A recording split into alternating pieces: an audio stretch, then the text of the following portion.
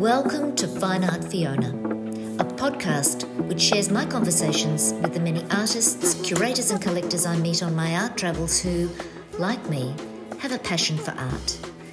My name is Fiona McIntosh. This conversation is actually between me and podcast producer Simon Grant to launch Season 1 of Fine Art Fiona. It is an introduction to me, my background in the visual arts world in Australia, and why I'm interested in art. Our conversation takes place across Dharawal and Camaragal lands, and we'd like to acknowledge the traditional custodians of both lands and pay our respects to elders past, present and emerging. Thank you to Simon for the opportunity to create this podcast. I've learnt much about the art of podcasting and even more about our really interesting guests. I've loved chatting with them all, and I'm excited to share these conversations with you. Enjoy. So here we are. The hunter has become the hunted as we try and find a little bit more out about the woman behind the microphone. So I'm here with Fiona McIntosh, host of Fine Art Fiona. How you going, Fiona? Yeah, good, thanks. And yes, I can handle the idea of being the hunted, being in the spotlight. Excited? Well, actually, I'm more excited for the podcasts and sharing the conversations with the guests than talking about myself, but I appreciate the context is important. Absolutely. All right, well, let's get down to business. I'm going to take it very easy on you. Give us a bit of a background of where you sit within the art world, bit of your background. I have worked my entire career in the visual arts world across different sorts of organisations and different roles, project management of exhibitions and touring exhibitions for regional galleries across Australia, for the Art Gallery of New South Wales, working with artists to create their installations for things like the Biennale of Sydney. I had the great fortune of working with the wonderful curator Nick Waterlow. I've toured exhibitions as from a project management perspective, but also driving the truck, which was a fantastic adventure through the Northern Territory for the National Gallery of Australia. So I stepped into the private sector as an art advisor, and that really was about helping people to buy works of art, to manage collections, to sell works, how you go about doing that. I've written a blog, which lasted for quite a few years, talking about what was on at the time and trying to find connections and contexts for people so that art became more accessible and enjoyable. It wasn't something to be feared or to be threatened by. No, postmodernist French theory. That sort of rolled into talking about art in a more public way as an art tour guide, and now in a very public way as a podcaster. It's pretty fair to say that art has consumed all corners of your life at some point in time. Is that fair to say? Yeah. Look, it's what I do for a career. It's what I'm interested in as a hobby. A lot of my friends work in the art world, and yeah, it's an enriching, enjoyable, at times challenging, but it's a wonderful world to be a part of. Okay, well, if we cast our minds back even further, where was your first conscious interaction with art? Like, what was that moment, either growing up or in your teenage years or later, where you actually went, wow, this is a thing, and it had a really profound impact on your life? Do you remember anything like that? I think as a teenager, it was not so much a light bulb moment, but a soft glow. My parents bought a few works. I do remember visiting a gallery with them on a Saturday afternoon. It wasn't a regular occurrence, and it was really exciting. It felt special. It felt it was interesting, and interesting artists. Other people around me, other families bought art as well, and to go and have sleepovers as a teenager, surrounded by some extraordinary different works of art, things that I'd never seen before, was exciting. I did art at school, although I was more interested in sort of the history and theory. I was lousy at making it. I've sort of left that up to the experts. But, art teachers played a role in steering sort of the next step, I guess, in my life and taking on study at university. But the real light bulb moment for me was, the first lecture, day one of my first year at university, listening to my lecturer, Sasha Grishin at ANU in Canberra, talk in depth about one work, the Jan van Eyck Arnolfini wedding portrait of sort of 1430s, early Netherlandish painting.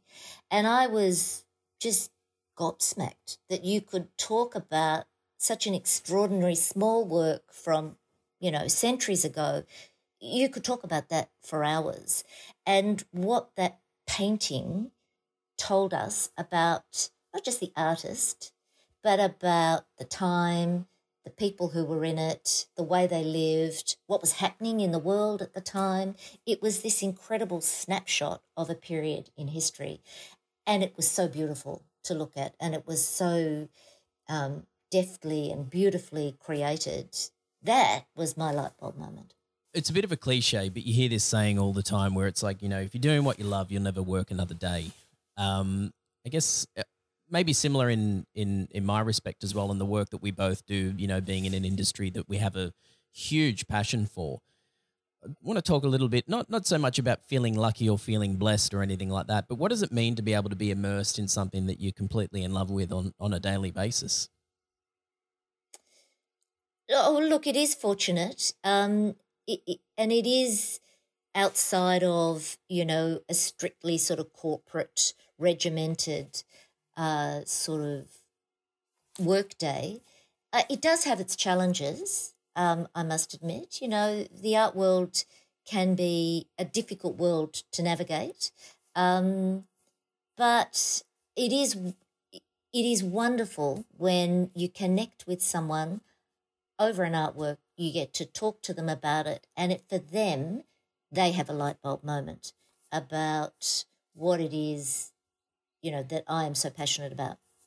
That's actually when I get really excited. And that can be, a client looking to buy something or someone coming along on one of the tours, and it expands their world, in a way. That's what art is meant to do. It's meant to expand your own world, offer new ideas, ways of seeing the world, the way other people think, what issues and stories that are of concern to them, which may actually also be of interest and of concern to you, and then how all of that comes together as a visual object.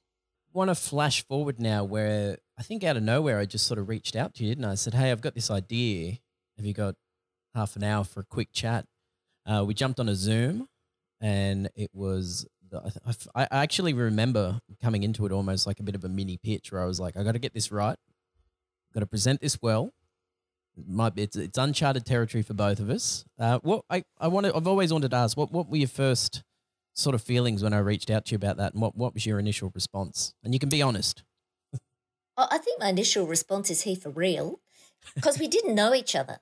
We'd met a couple of times when I brought 2 tours down to the Illawarra, and you'd given fabulous tours of the street art through Port Kembla and Wollongong, which was just fascinating. Parts of the world I don't really know much about, and certainly an art form that I don't know much about, so I learnt a lot.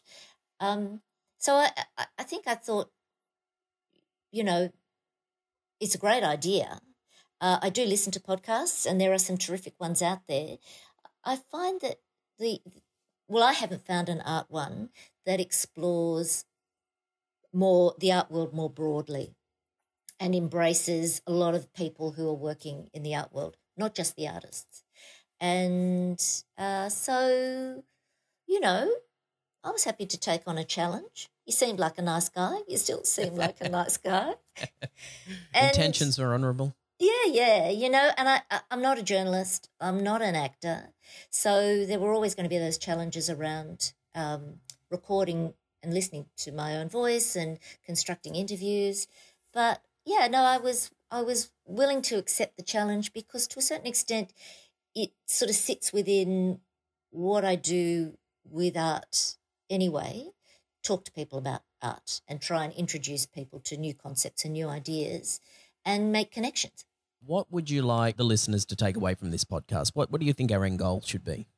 I actually think it's about revealing to people in a very accessible, enjoyable, easy way the depth and breadth and richness and commitment of Australian artists, curators, people who are passionate about collecting and where those journeys take them, and just that art is actually, a wonderful part of daily life. And it can be the art that you walk past in the street but you don't really stop and look at.